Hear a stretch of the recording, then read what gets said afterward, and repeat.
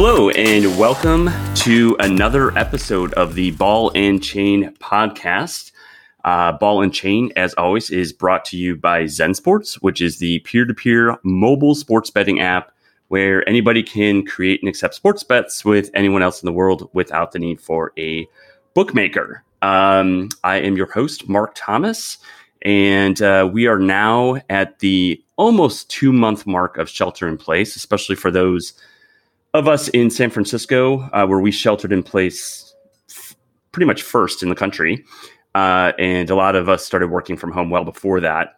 I'm personally, it's a struggle. I'll say that. I live in a small 430 square foot apartment in San Francisco, and we pay exorbitant rents here in San Francisco because we like to be able to go out and do things, not because of the size of place that we get in return for those exorbitant rents. So we're getting the worst of both worlds right now: exorbitant rents and tiny place to live in and be holed up in. It's a nice day though in San Francisco. It's really warm today. It's actually borderline hot. And I'm as such going to leave my patio window door open because, again, no place in San Francisco is air conditioning. So we need some fresh air in here. And so if you hear any trucks or sirens or people being loud outside, you're just going to have to deal with that, unfortunately, today. It's part of the shelter in place, part of living in the city with no AC, and part of having the windows open. So let's get into where things are at sports-wise. So just to kind of take a step back, so the sports leagues all pretty much went on pause. All the major sports leagues went on pause about in mid-March. NBA March 12th, and the rest of the sports followed suit shortly thereafter. So again, we're almost upon 2 months now with no sports as well. Esports, though, is rocking and rolling. So it's one of the few things that can go on when people are sheltered in place is people playing esports, playing video games. Being able to bet on esports. In the case of Zen Sports, we rolled out esports betting last month. And then lo and behold, MMA is probably considered the first non-video game or non-esports to come back online, which they're having their UFC card 249 tomorrow night. So we're recording this on Friday, May 8th. By the time our listeners hear this, the UFC fight will have already taken place. I know Dana White was talking about it yesterday. Well, I don't know if he was on Twitter, but the news stories were on Twitter with regards to what he was saying. And basically, he's like, look, we can make this happen because it's just basically, a couple of guys fighting, the referee, of course, and doesn't require large amounts of people to play or large audiences. And so, of course, they're doing it without an audience, without a crowd. And I have to say, I agree with that. Let's start getting sports back. We need to start getting them back in the fray and back in our lives. And MMA, UFC is going to be the first one back. It sounds like golf is going to be returning in June. And the rumors still have NBA and NHL playoffs returning some point in July, although nothing definitive. Baseball, I think, is in a trickier spot. It's much iffier simply because they haven't started their season yet, right? The NBA and NHL can just dive headfirst into the playoffs. But MLB has to start their season from scratch. And then NCAA football season, what's going to happen there? What's really interesting about NCAA football compared to the NFL is they need the fans because a lot of their revenue comes from gate tickets. And so they need the fans more than the NFL, which, of course, they have most of their revenue from TV deals and media deals. And the NFL just released their schedule yesterday. I don't think they're going to run into any issues. Now, whether they have fans at the games in the early days or not, in the first few games will remain to be seen. But I don't think they're going to have any problems at all in starting their schedule in September. So with that overview, I am excited to welcome as our episode 6 podcast guest today is Dan Rubin from Cleat Street. And excited to have him here. We're going to be talking about sports betting, of course, and specifically analytics and a lot of the numbers that go into really odds and how to find value in specific sports bets, how to pick those right games, how to stay away from the temptation that can come with FOMOing and YOLOing. So we're going to dive into all of that today. and look at more kind of the technical or the analytical side of sports betting with Dan. So welcome, Dan. Thanks for joining us today on Ball and Chain. Hey, Mark. Glad to be here. Thanks for having me. I'm looking forward to our conversation. Absolutely. So let's just start off first for our audience to get into more about your background, kind of where you originally started out on the analytics side, how that morphed into sports betting, and kind of what you're currently doing these days with regards to sports being a little bit more on hiatus. Sure. So I guess, my origin with kind of sports analytics goes back to my undergraduate days at UC San Diego. So I went there, studied management science, which was a combination of kind of finance, economics, and math.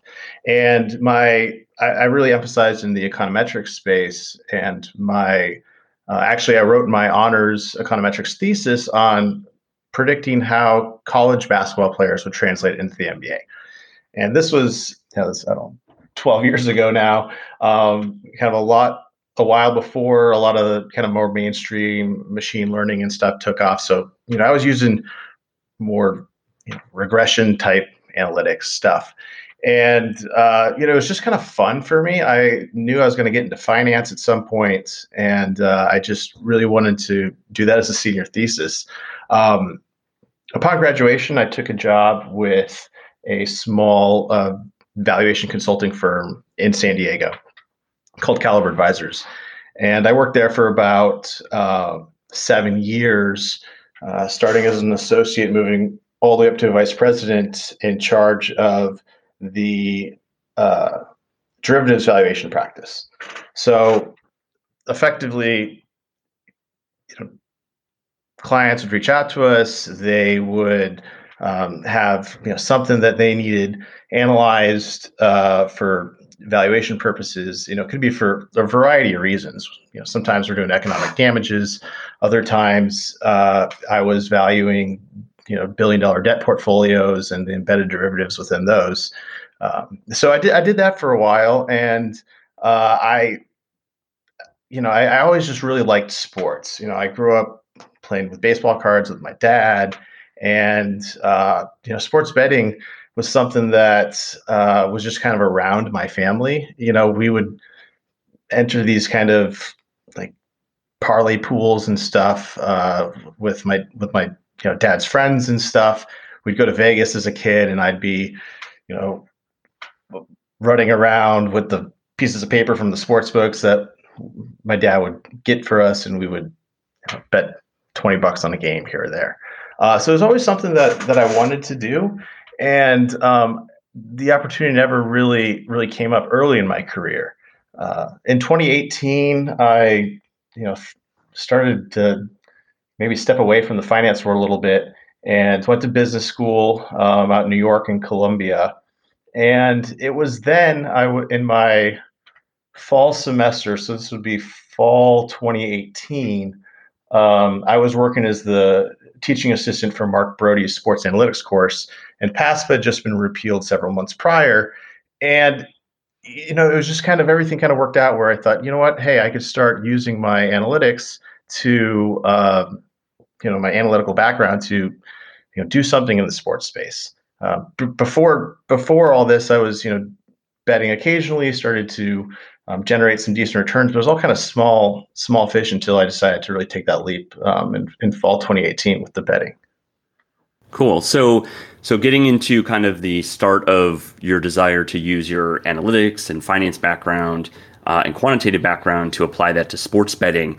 So we'll get into Cleat Street specifically here in a minute, but prior to starting Cleat Street, were you just kind of then taking that background and experience and applying it to your own one-off bets? Like, were you betting offshore? Were you betting online? Like, how much were you betting? Like, what were you doing on the non kind of business side of things to apply your experience to, sports betting? And what did that look like? Sure. So I would say I first started really betting maybe 6 years ago, and I had I had no computer programming background whatsoever, but I had friends who I said, you know what? I really want to start analyzing baseball betting lines. And so I had a friend write a web scraper to grab me all this data. And I started looking at, just how anyone would begin to look. They start looking at trends, and I was sort of looking at baseball games the same way, and the prices on baseball teams in a similar manner in which you might look at the stock market and say, this team has underperformed recently. There might be a market overreaction. There may be some value there. And I didn't really have a ton of analytics behind it. Again, this was 5-6 years ago. So I put like a portfolio together of like 10 grand. And I said, I'm going to bet, $300 a game, which is about, 3% of your bankroll, let's say, and let's just see what happens. And I was very selective. It was mostly, like I said, baseball, early season, where that just tended to be where there was the most kind of mispricing in my very naive eyes at the time. And it did okay for the next 4 years or so. I was making maybe 10 grand a year ish, just kind of picking off some lines that had value. I would say last year I took a bigger step. After working in the sports analytics department at Columbia, I started to really kind of, I'd say, tie together the finance, kind of formal financial education I had with the sports analytics, and really started to work on a more fundamental model, using historical data from teams to come up with a value for each team, and then really just start comparing that to the price of the market. At the same time, I said, well, let's actually throw some real money at this. I had a friend now, a co-founder to me, Aaron Cho, who actually we go way back. He co-wrote my honors econometrics thesis back in 2009 with me on the basketball stuff. But where was that at? That was at UC San Diego. Okay. We wrote, we partnered up for that honors thesis. So kind of full circle. I was working on some stuff. He said, well, let's do this together. Let's throw some money at it.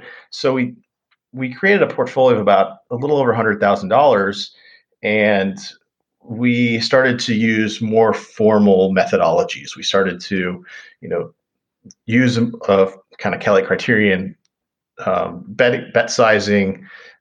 We started to, more aggressively make sure we're getting the best lines and such. And so we had a really successful 2019 in which we made about $130,000 on close to $2 million in wagers. So that was, and that was primarily baseball. I do some stuff 6.5%. Wow, that's pretty good. Yeah, it was great. We did really well. I'd say maybe 80% of that was from the baseball, MLB, and the rest was from NFL. And you didn't touch NBA, NHL, or anything like that. And is there a reason why? NHL, I never grew up watching hockey, so I just don't feel that I understand the game as well as some other people. But if you're using analytics, would that matter? I think it does to an extent. I think you've got to understand why certain things on the court or on the ice happen, and how to distinguish between what is truly a skill and what is more or less noise. So I focused on baseball for two main reasons initially, and maybe like three reasons. So the first one being that there are so many games that if you could find a small edge, you could exploit it many times over because there's over 2,400 games in a season. The second is that there's great pricing in baseball generally from sportsbooks. Generally, you're working with on a smaller vig or hold from the sportsbook, so you're generally a little closer to becoming profitable than you. Why do they charge a smaller vig on baseball?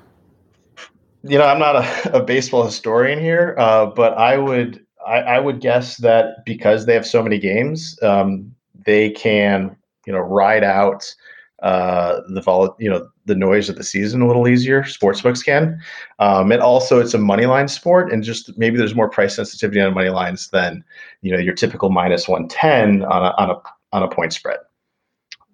Really, because I actually like point spread betting on MLB. Is that a mistake to do point spread betting on baseball? To do the run line? I don't know if it's a mistake. You might pay a little higher vig, so that is what it is. But it changes the game a little bit. Because that 1.5 runs doesn't always align your motives with the team. I love betting the money line because you're always aligned with the team. They're all trying to win the game. They're not necessarily all trying to win by 2 runs. Right. But you could say the same thing about football. But I think what the difference is with baseball is, like, you might not play the bottom half of the 9th inning if the home team's up by 1, right? So you don't even get that chance to win by half. In fact, if it goes to extra innings, if you pick the home team at -1.5, you're basically screwed unless there's a multi-home, guy on base when the guy hits a walk-off home run. Yeah, you can't win by 2 another way. Yeah, you're in trouble. Generally, you're in trouble that way. If you're a visiting team, -1.5, you still can pull it out going into extra innings. But that's one difference I would say between the other sports. Is the other sports play out the full game, so you can still get the cover. You can get a backdoor cover or whatever it might be. But in baseball, you can't really get backdoor covers. Yeah, that's pretty difficult. And then the last thing why I love baseball, and there's similarities between baseball and football, in the sense that not only is it a discrete event sport where the plays start and stop, which makes it easier to quantify, but underlying performance doesn't correlate with scoring as tightly as it would in the NBA. The NBA's got 100 and some possessions. You can't get too much more granular than like a points per possession type analysis. In baseball, though, runs are clustered together. A lot of people probably heard of cluster lock. That term has been coined by Joe Pita in his Trading Bases book several years back, but it really rings true. You could have a great game. You could throw a great game as a pitcher, but you had all your, opposing hits concentrated in one inning, and you gave up 3 runs, and you get the loss. So all those things, it makes it a lot easier. That's why I attacked baseball first, and it seemed to work out okay.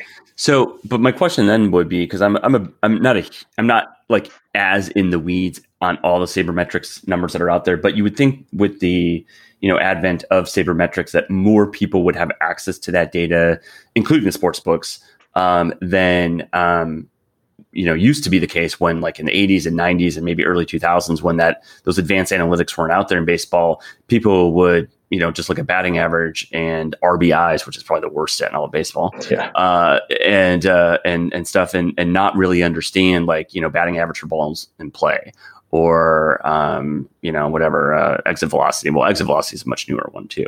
But anyway, so, like, with all that information out there, I mean, isn't it kind of more of I don't want to say a level playing field, but anybody can go on Fangraphs or whatever and find out these advanced stats as well.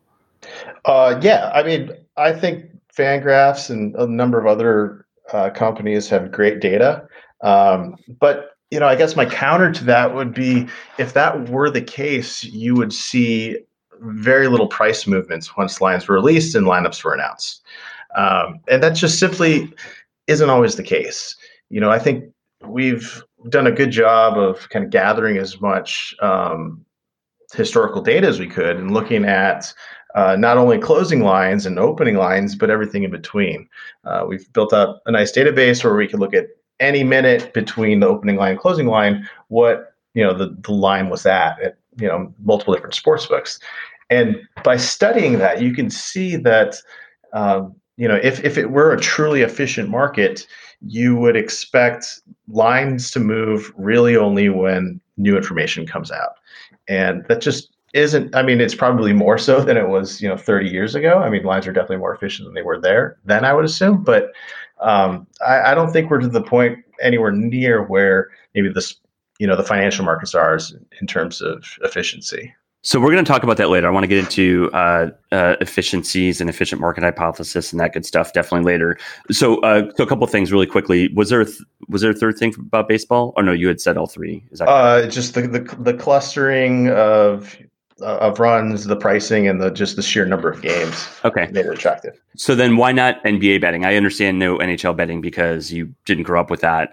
By the way, I only started getting into hockey about 5 years ago. Now I'm a diehard Sharks fan. But so why no NBA? Why no NBA betting then? It's difficult, to be honest. What makes it difficult? I think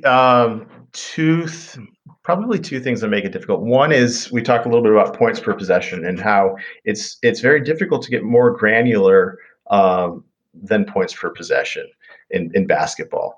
You know, you come up with a model and you say, well, how do I differentiate the outcome of the game from the underlying performance of the team? And it's very difficult to do unless there's players that were missing and such. So, in my opinion, that when there's 120 possessions in some of these games these days, the better team usually wins. There's not as much parity, and because of that, everyone knows what the price is. You just don't have as many price fluctuations as you do in a game where there's more parity, such as baseball. I agree with that on the money line, but I would say that point spread betting and over/under betting on the NBA is doable. I would focus. I don't bet anything in the NBA currently. That might change. I got the closest on totals actually, just because the other kind of variable at play there is pace. Win totals, you mean? I'm sorry, NBA totals, NBA game totals. Got it. Okay. Yeah, the over-unders. To me, there's a second factor at play there. There's pace. And, now all of a sudden, you're not just looking at, the relative efficiency of each team or the relative value of each team, but also pace and how teams interact with one another when it comes to pace. What happens when a fast team plays a slow team? What happens when two fast teams play each other, right? These types of factors are now something that you can assess and that might bear fruit. I mean, I haven't gotten to the point where I have a model that I'm comfortable wagering large sums on in the NBA, but that's where I would start if I was really trying to find an edge. So one thing you're actually saying then is that actually the more variables there are, the better it is or easier it is to quantify it in some fashion that might give you an edge versus if it's just very straightforward. I mean, it's just everyone's going to know it. There's not really going to be a way to look at an edge. But in this case, like with the NBA, like maybe over-unders might allow you to gain an edge if you can quantify something like pace. Yes, exactly. Cool. So then I do want to ask about the NFL as well too. So you said that's only about 20% of your betting. So NFL in the US at least is the number one bet on sport by a wide margin. Of course, the Super Bowl is like the most bet on sport or the most bet on sporting event. So why only 20%? I'm just kind of curious what you find in the NFL that gives you an advantage or what things you don't like about the NFL betting wise that keeps you away. Well, one of the things the 20%, simply there's 10 times as many baseball games played as NFL games. So sheer number of betting opportunities, just the Major League Baseball just dwarfs the NFL. So that's a huge contributor to it. The NFL, I don't want to get too far into like the psychology of betting. I'm not a psychologist, but when there's only 250 games in a season and you may only bet on, let's say, 30% of them. So you're only bet on 75 games. You could easily go 1, 2, 3 years without winning, even if you have a profitable model, right? It's just the variance is so high season by season that it's tough to take emotionally. You might have a great year one year and you think you're on top of the world, but it's largely due to positive variance, and the next year it's you could have had the same model and lost, and it's of no fault to your own. It's just how the chips fall. And so maybe that's why it's actually so popular among casual bettors is there's a little bit of that volatility that's a bit of a rush and the ability to like, kind of maybe it almost kind of makes things more on an even playing field because there's a little bit more luck involved, right? So people feel like they can really, know it and understand it better and bet on it and win when maybe in reality there's more luck involved than they realize. Sure. I mean, yeah, absolutely. You go. If you win over the course of a baseball season, You've chances earned are it. you've earned it. If you win over the course of an NFL season, it's like, my dog probably could have done that. Half the I time. wouldn't go that far. Come on now. I mean, I'm just saying. You pick 75 games, and what's the odds that you win Does your 40 dog of them? bet on sports? Well, his name is Clay. My fiance named that after Clay Thompson. So Oh, I was going to say after Clay Matthews. no, Clay. Oh, you're a I'm a Wisconsin Packers. guy, right? Yeah, You're a yeah. Packers guy? I'm a Packers fan. Yeah. Okay, yeah, she's a huge Warriors fan, so Clay after Clay Thompson. Boo. Boo. And okay, just real quick sidebar. I bitch about this on every podcast episode since COVID. I've been a Bucks fan since 1988, and there was no way they were not making the finals this year. And probably I felt like had an advantage of the Lakers, but it would have been that would be close. Yep. I'm like of all the seasons for this to happen is the one where they're historically good. Oh yeah, one of the best teams ever. And I mean, come on! I mean, how cursed are we? Yeah, that's tough. I don't want to go too far, but I grew up a Bulls fan. I was Oh, yeah, born you in guys really I was born in Chicago and lived there till I was 6 years old, right during the Jordan era. So I grew up a Bulls fan, but we would go to Milwaukee in the kind of late 90s to catch, I guess during the second three-peat to catch the Bulls games, because when they'd go to Milwaukee, tickets were like, a third of the price is what they were at the United Center at the time. Yeah. But yeah, I agree. The Bucks got a tough break this year. Hopefully the season comes back and you guys can get out there. But you're right. All the kind of advanced metrics put them, like a top 5, top 10 team all time, just based on those statistics. So, and I do believe they're going to come back. I do believe they'll play the playoffs. But then, maybe for the finals, maybe, and it's a big maybe they would have fans for those. But like, let's say they don't for all the stuff, up to that, then they lose all the home court advantage. And so I mean, I still don't think it'd be that tough in the East for them to get out of it. But I mean, who knows what the setup's going to be? I mean, is it going to be like in a gym with like, I don't know. We just don't know. Right. So, it's really certainly a bummer. And I'm like, I mean, the Sharks were having a terrible season. So I couldn't care less. I mean, about, them having to be or them being in the playoffs or not. But this one was heart wrenching. Right. So hopefully they come back. Look, vindication. If they come back and play and they go on to win the whole freaking thing, then you know what? Then almost you have to say like it might be one of the most historic things on a lot of fronts for them to win. So, okay, cool. So let's get into Cleat Street now. So Cleat Street. So you're taking your financial and your quantitative and analytical background and now applying it to a real sports betting product. So tell us more about what Cleat Street is, why you decided to create it, and what it's doing right now. Yeah. So Cleat Street was something that I kind of started dreaming up last spring. And, I was out in New York at Columbia, and as I'm kind of analyzing these markets and, I'm thinking about taking outside capital to possibly manage and stuff like this in the sports betting space, which I ultimately did not do. I was studying the market a little bit more, and everyone's saying, "Hey, there's going to be a big market opportunity with sports books and everything else across the United States." But what I was focusing on was, and you might have as well, Mark, was just the hold that sports books have. I jumped right into the profitability of the sports books, right? And there's all this information is publicly available, and I dug into I think it was aggregated by UNLV for the Nevada sports books, and I saw that sports books are holding 6+% of wagers. And, in my mind, I'm looking at this and I'm saying, well, okay, if you have minus 110 lines on both sides, you're paying 4.5%, which in my opinion is too high. But Okay, that is what it is for now. But how did we get from 4.5 to over 6%? What causes that delta? I mean, that's significant. It's a 33% increase Got to be over. parlays, no? A lot of it is parlays. A lot of it is, maybe some shading of in futures bets. Futures bets Yeah. is a big one. Yeah. But I just kind of look at that and said, you know what, that's not sustainable.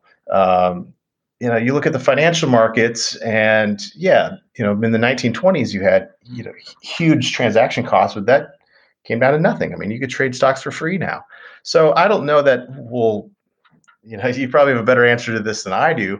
That we're going to get to that level of diminished transaction costs, but I just saw that 6% was outrageous, and I wanted to do something about it. So I created Cleat Street, and I was thinking I just want to start educating people. I come from a family of educators. Both my parents are teachers, and I did a lot of guest lecturing, kind of in the finance space, and I really enjoyed it. And I just figured, well, education is probably the one thing that I know how to do to kind of help solve this problem. So, I started writing, and this is kind of put all the betting stuff that I do aside. I started doing some writing, and figured, well, let me provide information and try to build tools that help people, help people improve on their expected value of -6%. So that's what we did. So I launched the company last year out of the Columbia Startup Lab in New York. Started with just a newsletter and a development team building an app, which I won't talk too much about right now.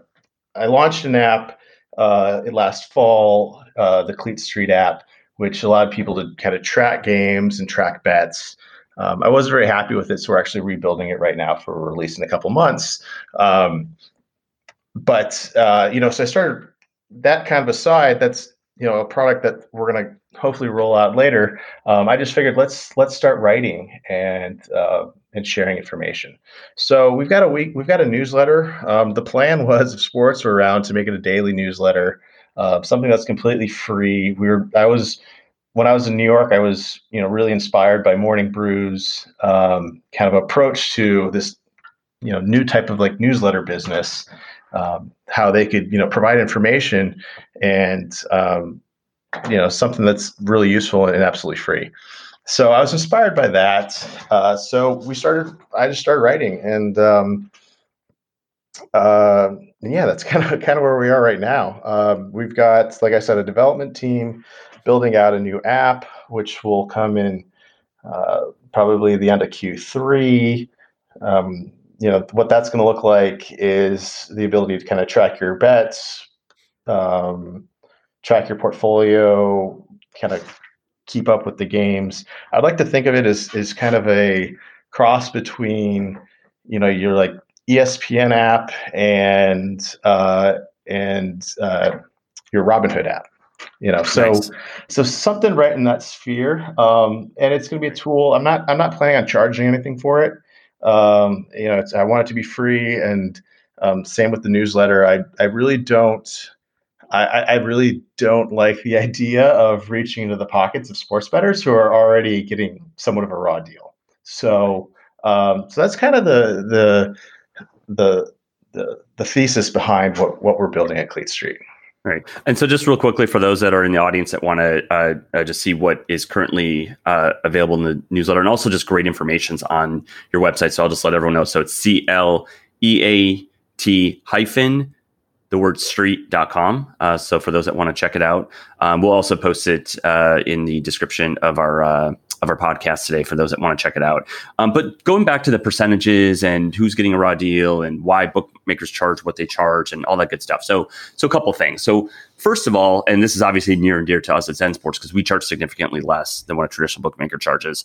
So one of the problems with traditional bookmakers is just their overhead, right? So, let's start in the worst or most egregious situations with those that have physical brick and mortar. So if you have a physical brick and mortar, you've got like like physical location, you've got rent, you've got tables, chairs, TVs, kiosks, you got all that kind of stuff that you've got to manage. And then of course, then you get into the people, and you've got, teams of people that are like coming up with odds or whatever like that.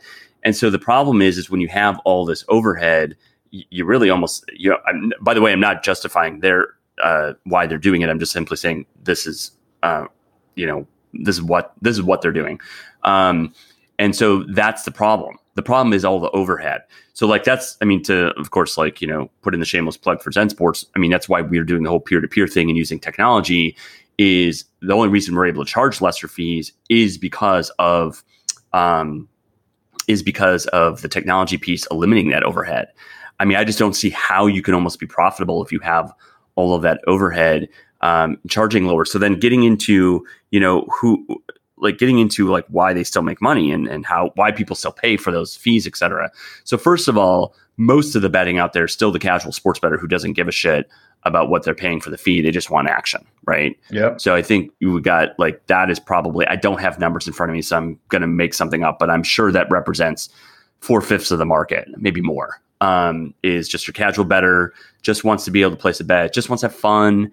They're willing to pay the fee for the cost of the entertainment, for the cost of being in action. They just don't care. Then you have maybe the semi-casual guy who understands the fees, doesn't like the fees, won't just be willing to pay whatever, but so they'll shop around. But they also, it doesn't come into like any kind of specific like model or profitability model at the end of the day as to what they're looking for. And then probably the third and final group are the folks like you who like it makes all the difference in the world, and you just flat out won't pay higher obnoxious fees because that's unless it's a really, really good value bet. So I'm just kind of curious on your thoughts. Does that sound about right? What are your thoughts as to where it's been on the fee structure side and where it's going? Because this is actually one of the biggest value propositions that people like about our product is the significantly lower fees because the whole technology piece, reducing that overhead. Yeah, I would. Your ratios sound all right to me. I don't have really any better data than you when it comes to kind of the demographics of sports bettors. But I think the way I like to think about it is most of the recreational sports bettors aren't profit maximizers. They're utility maximizers, right? And utility, shopping for the best line, or maybe betting kind of the boring types of wagers is not the thrill that people are seeking, right? There are externalities to sports betting, and that is in the form of entertainment. And when someone decides to place a bet, 80% of recreational sports bettors, it's not worth the computational effort to go through those exercises to try and maximize expected value or maximize profit. They're really trying to maximize their entertainment. Of course, they like it better when they win rather than when they lose, but that's not the chief objective, I don't think, for a lot of people. Right. So in some ways, I kind of think that the casual sports bettor really pays for the party for everyone else. To some degree, because otherwise it could probably be much higher, than what it is right now. Yeah, I mean, it could. I mean, I don't try to dream up that scenario because it might give me nightmares, but it absolutely could. I think and you see it in some states. I think like Montana rolled out, something where they're charging like, negative 125 on both sides or something like that, something crazy. Wow. So, and you had some states contemplating a mandatory 10% hold. I think in Tennessee that went through. Yep. So, like to me, that's just a blatant slap in the face, but some people might not either might not realize it or really, might not care. Yeah, for sure.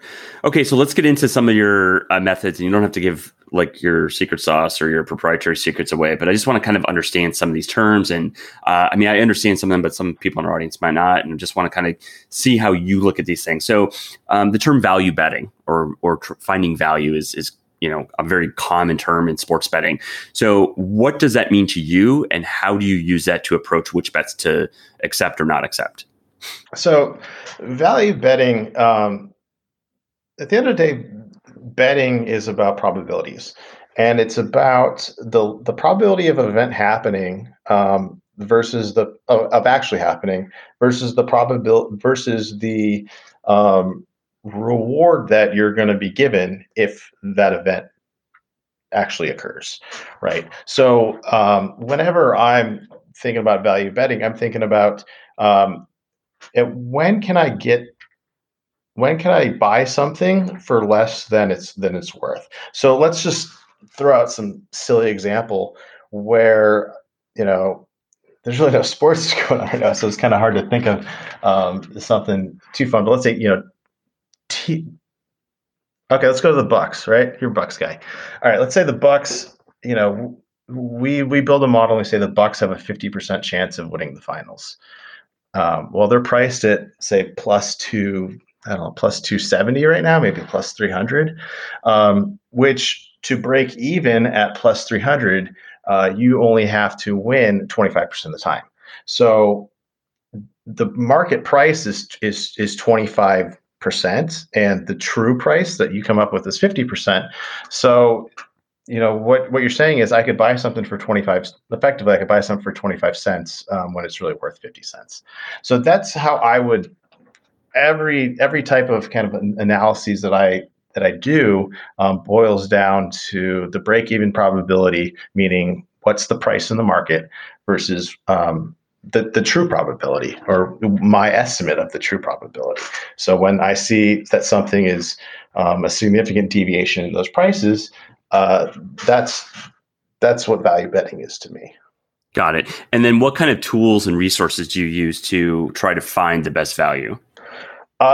So one of the things that I like to do is, and I mentioned this, is by just is starting with the lower vig markets. If you're chasing futures bets and some prop bets, the hold on some of those markets is anywhere between, let's say, 20 to 50% sometimes. Some of them are really ridiculous, and it's just really hard to find good value in those places. So let's say, for example, you want to bet futures, right? I generally don't bet futures. I don't like people holding on to my money for all that long. But let's say you are the baseball season's coming up and you're a Milwaukee Brewers fan, and you say I think they're going to do well this year. So you might want to bet on their win totals for the season.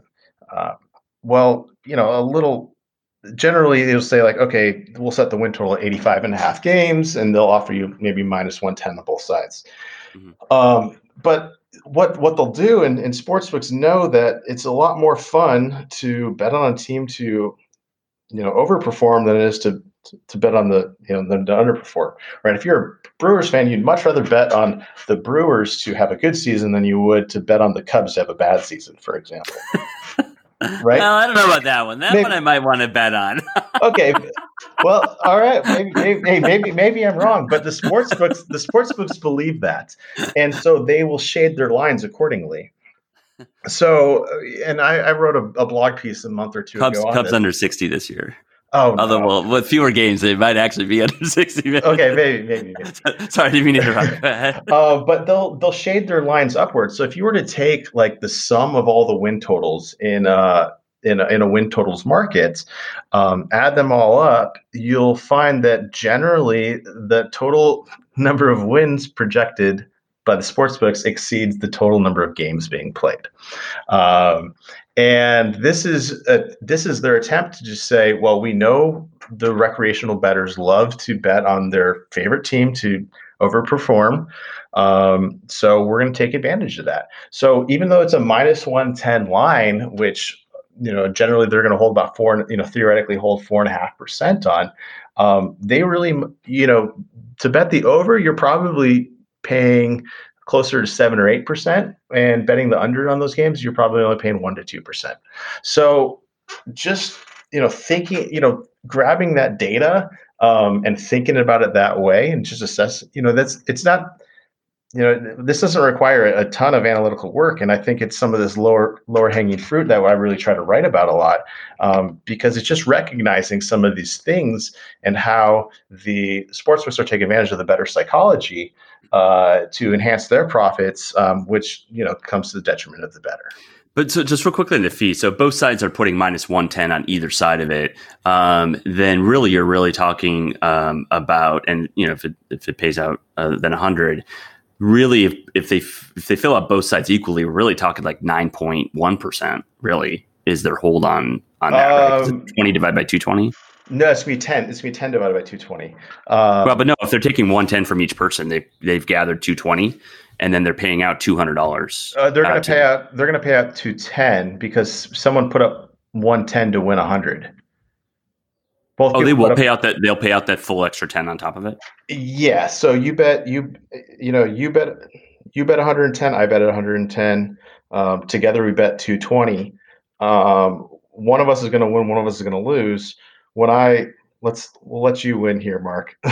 When you win, they're going to give you back your original 110 wagered plus 100 in profit. But they don't take a fee off that? Because I usually don't bet in Vegas on these things. I usually bet. So I actually prefer decimal odds. Okay. Side note. So that's why I usually look at those. And so for me, it's easier. Like I see 1.91. Gotcha. Is that? And so then I see the 9% is basically, but that's 9 divided by 200, right? That's correct. Yeah, so that's 4.5%. Correct. So yeah, so that's I guess their total hold. So they're inching it up towards 6, 7, 8% on the overs in that scenario, on the win total overs, and leaving the win total unders with simply like maybe 1 to 2% hold. Which is, hey, that's not bad. And then you do a little line shopping on top of that, and you could find yourself some break even or probably slightly EV bets by doing that without even doing any really rigorous analysis. And then the futures bets, I see futures and parlays, over 10%. Easily. Oh yeah. Futures bets are terrible. Occasionally, and you have to have your money on hold. Your money's, you don't have access to your money forever. Yeah. And that's a big thing. I think there's pros and cons to that. Okay. So if you are a positive expected value bettor, or you're striving to be, then it's definitely a bad thing. I told you how, we started with 100,000, but we wound up betting, close to $2 million last year. We turned our capital over 20 times. So that is, a great use of capital. But, conversely, if you're a negative EV player, your expectation is to lose. And then if you win, you're just going to keep turning that capital over and lose, and that those losses compound. If you're going to pay, if you're going to wind up paying 5% or 4.5%, how many times over, I guess you let someone sit on it for, 6 months and let them just take a 20%, cut off the top. I guess that's one way to think about it and possibly justify it. But I don't think anyone, strives to be a losing bettor. So I just wouldn't do that. Right. I think so. It's funny. So I've seen, so my brother-in-law hit a pretty nice futures bet. He picked LSU nice. to win it all back in early September. Oh, wow. So I think he got really nice good value. One. Yeah, he got really good value on that bet. We were there in Vegas over Labor Day. So he was able to get really good value on that because obviously, they weren't expected to win it. And so I do think there's exceptions, to that. But for me, having my money tied up for, 3, 4, 5 months is not appealing, partially for the reason you just gave, but also just, there's other things I could be doing it with as well for other investments or leisure or whatever it might be. And especially when you can get bets in real time on upcoming games, it's like, gosh, why would it just feels like the value has to really be extraordinary to have your money tied up for that long. Absolutely. And absolutely, I 100% agree. And, it's a little better in this digital age, but, back in the day when, you're getting a bet, a physical bet ticket from, from Vegas, let's say, there's a non-zero chance that you lose that ticket, sometime, Yes. over the next 6 months too. So that's not working in your favor. Well, and so that's a whole separate topic with regards to paper slip betting and, betting, like what we have, for example, with Zen Sports, which is all mobile. You don't have to worry about paper tickets. So actually last year in Nevada, mobile betting was close to 50% of the 5.3 billion wagered there. And I think in the next few years, it's going to be like 80, 90%. It's just, that's where everything is headed. Yeah, I think you don't have to worry about paper slips. I think they stunted that growth early on by making you physically go in to make a deposit. They still make you go to register in person. For example, we're going through this right now because we're going to get operational in Nevada later this year. So one of the things that we have to do there is we have to have people register in person. They don't have to make a deposit, but they have to register in person. Yeah. Okay. So I think that eventually will go by the wayside as well, just because it's just there's the technology to do KYC and AML verification. It's good enough, not good enough as in just good enough. It's great. And so it's plenty sufficient to do the types of KYC stuff that's needed. So I think eventually you'll see that in-person requirement go away for physical brick and mortar locations as well. Yeah. Cool. So a couple last things I want to touch on here is money management. So you've touched on this a little bit up to this point, and your website talks about this quite a bit with regards to managing money. And I did some day trading of cryptocurrencies back in the day. So money management was always a big, big theme for us as well, too. So talk to me more about what that means in the world of sports betting, how you view it, how you look at it, what's good, what's not, and some advice for those that have a struggle to try and manage their money. Yeah. Thanks for bringing this up. I mean, I think money management is one of the overlooked aspects of sports betting for sure. People generally bet way too much. I mean, last year we were, we were betting maybe 1% of our portfolio on a game, sometimes less, sometimes it was, 0.5%. And people would reach out to us and say, so you're telling me if I have $1,000, I should bet $5 or $10. And I said, yeah, absolutely. That's exactly what I'm saying. And people don't like to hear that. They like to say, I think I should be betting, maybe I want to bet like $50 on this game. I said, well, $50 is a 5% bet allocation. You must have a really good, you should be really confident in your model because that risk of over betting is really significant. I think one of the things I wrote about was how if you have a finite bankroll, think about like if you go to a blackjack table, you're much more likely to leave as a loser than as a winner because once you're out, you're out. The game's over. You go home, and you don't, as a sports bettor, you don't want to put yourself in that situation. So we're generally pretty conservative with our bet sizing. We also like to, there's other things to probably take into consideration, such as kind of like the risk return of your performance. I don't know if Mark's on this is something you're looking at, but also the correlation of assets. I mean, thankfully, there's not a ton of correlation between various sports bets, but if you have a model that is, let's say hates left-handed pitchers, there's going to be some correlation between your bets because you're going to be constantly fading left-handed pitchers, for example. Right. And I'm sure you came up with similar stuff in the crypto space. I mean, those assets, are at least somewhat correlated to one another. Yeah. Oh, yeah. Absolutely. Actually, they're almost all correlated to Bitcoin. Yeah. Exactly. There's a little bit of divergence there in a couple of them, but yeah, they all tend to follow the king. Yeah. So cool. So what advice do you have for those that are out there? Do you need to have like, I don't know, let's call it, should your bet never be more than 100 times your bankroll, or 1/100th of your bankroll, type of thing? Or what do you have like kind of some specific guidance or advice on what that looks like? I would say, I would 2% fine, maybe 3% if it's a really good bet. Anything more than that is pretty aggressive. I mean, you have to be extremely confident and extremely aggressive. So like if you had a 55, the Kelly criterion, and we don't need to get a full lesson on it, but it's developed by some mathematicians back in the 60s to optimize wealth growth.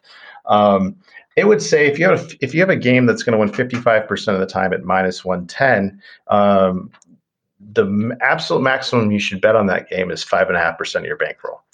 But you have to know for absolute certainty that your model is picking at 55%. We don't know that. This isn't a dice, which we know with certainty, if it's not a loaded dice, that it's going to land on one out of 6 times. We're using models to predict these win probabilities, so you should always discount them a little bit. So I would, if I wanted to be extremely aggressive, maybe 2%, 3%, but I think generally a good rule of thumb is, maybe stick at 1%. I wouldn't go much higher than that. Wow. Okay. So that's very eye-opening to probably a lot of people that like to bet on sports in the sense that, they're, like you said, they're like $50. That's only 1/20th of my bankroll. Like, who cares? Like, that's not a big deal. Like, I've got plenty of runway on this thing, when in reality, like, the volatility on it can be so much larger than people understand, right? It's the same thing like when I go to Vegas and play craps or whatever like that. You want a bankroll that can see you through the ups and downs. Although there seem to be quite a few ups and downs in craps. That's another story. But yeah, you're right. Like, it's there's volatility with all sorts of things. You could get just an unlucky streak where people are getting injured. You get like ref bias. You get weather conditions. Who knows? At baseball, especially because there's random bounces of the ball. Yeah. That can always go against you. So you have to have that bankroll to see you through enough of those tough times, so that you don't get washed out. So that makes a lot of sense. Okay, last couple topics here. So chasing steam and efficiency markets. So they go hand in hand. So first of all, can you define for the audience what chasing steam means, and then tie that into kind of markets and their efficiencies? Sure. So chasing steam is more or less when you have sportsbooks all around the world. And when large wagers come in from known bettors or betting syndicates, large sharp players, and they take an aggressive stance on one side of the game, sportsbooks are going to move, and that sportsbook's going to move, and the rest of the world's going to follow suit shortly thereafter, because they don't want to leave an arbitrage opportunity or middling opportunity out there for very long.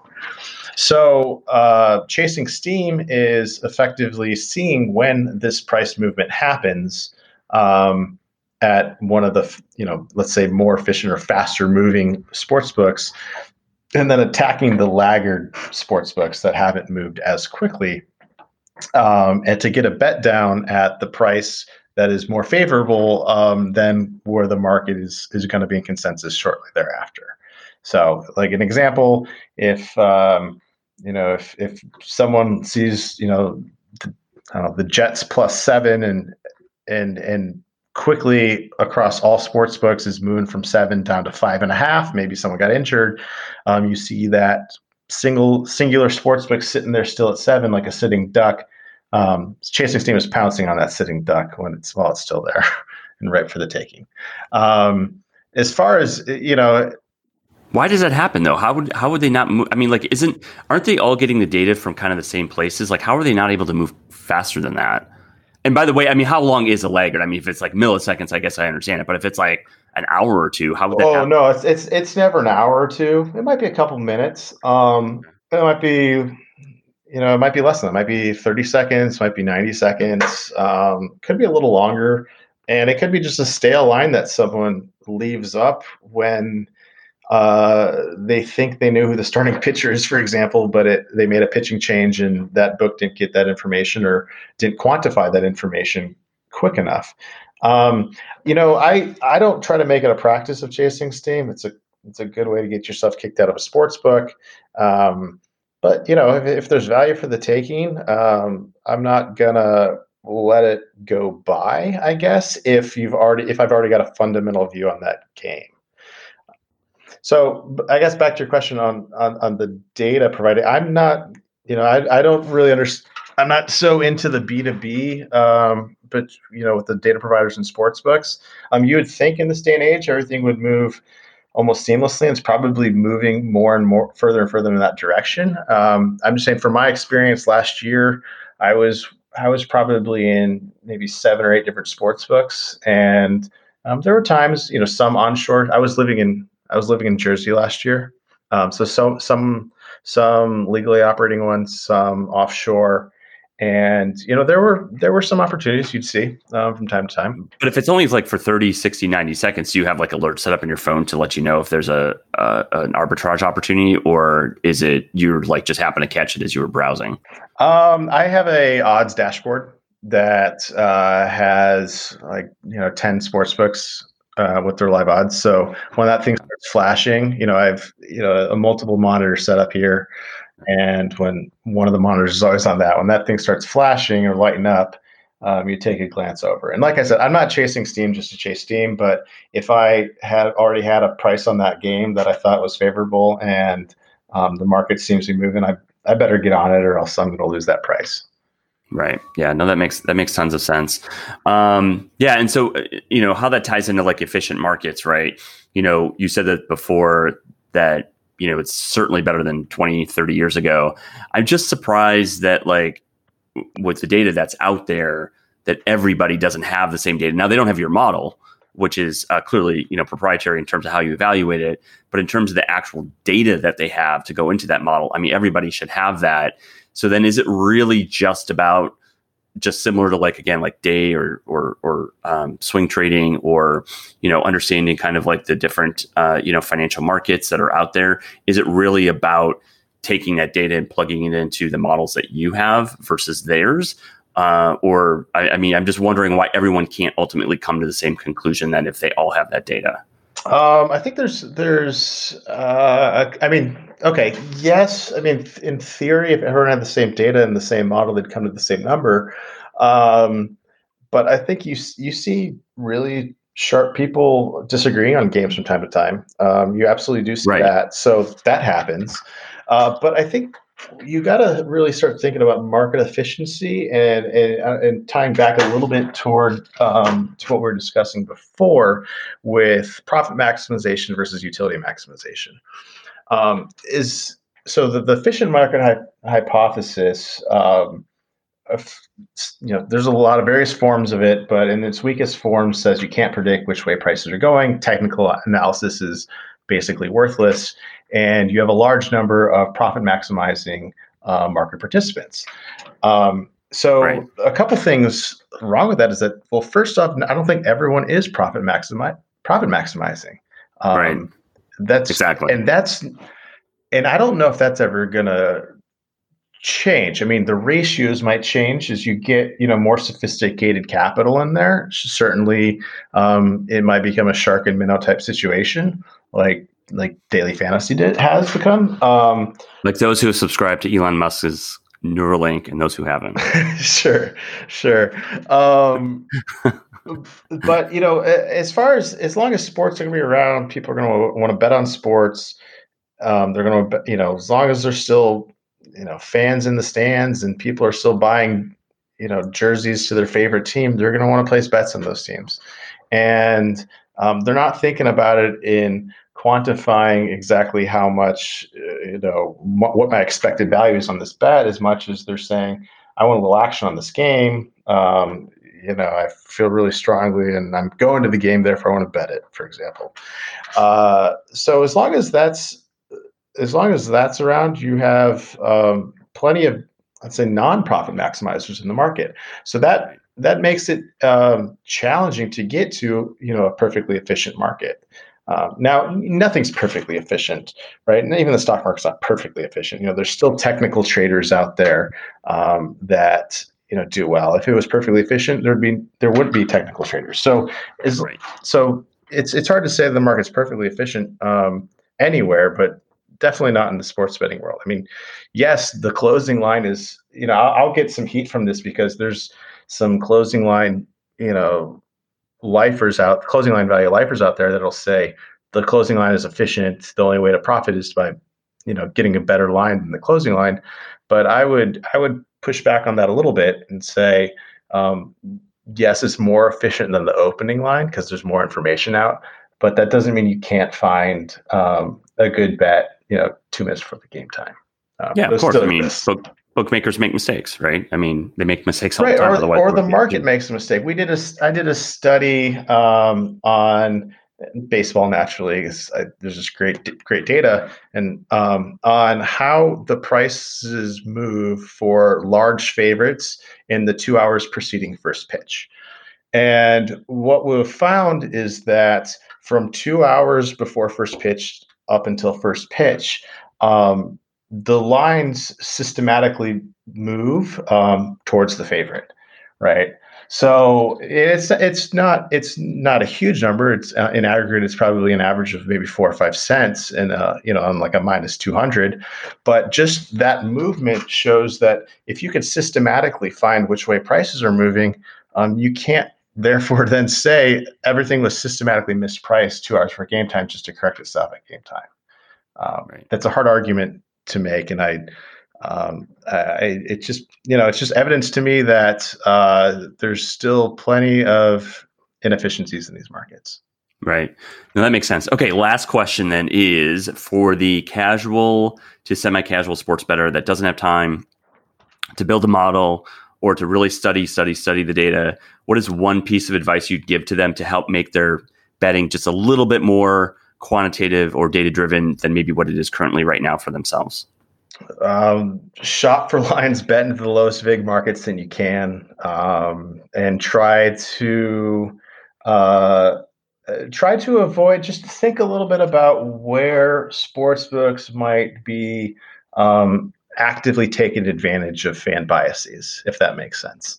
Like I gave the example of the over right. the win totals. Like think about that. I mean, you could, without any analytical help, like anything sophisticated, you should be able to get very close to break even by following a couple general, I guess, tools.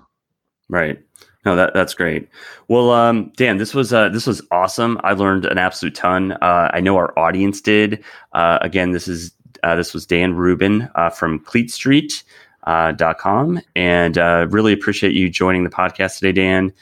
This was super informative. I know everyone in the audience is going to listen to this and feel the same way, and maybe re-listen to it as this can just be great betting advice in general that people can come back to and remember if maybe things are a little bit tough for them right now, coming back and revisiting some core tenets and principles of how to do things and just kind of the psychology of it as well. So thank you so much for joining us today, Dan. Really appreciate you being on the show. Hey, thanks, Mark. I really enjoyed it as well.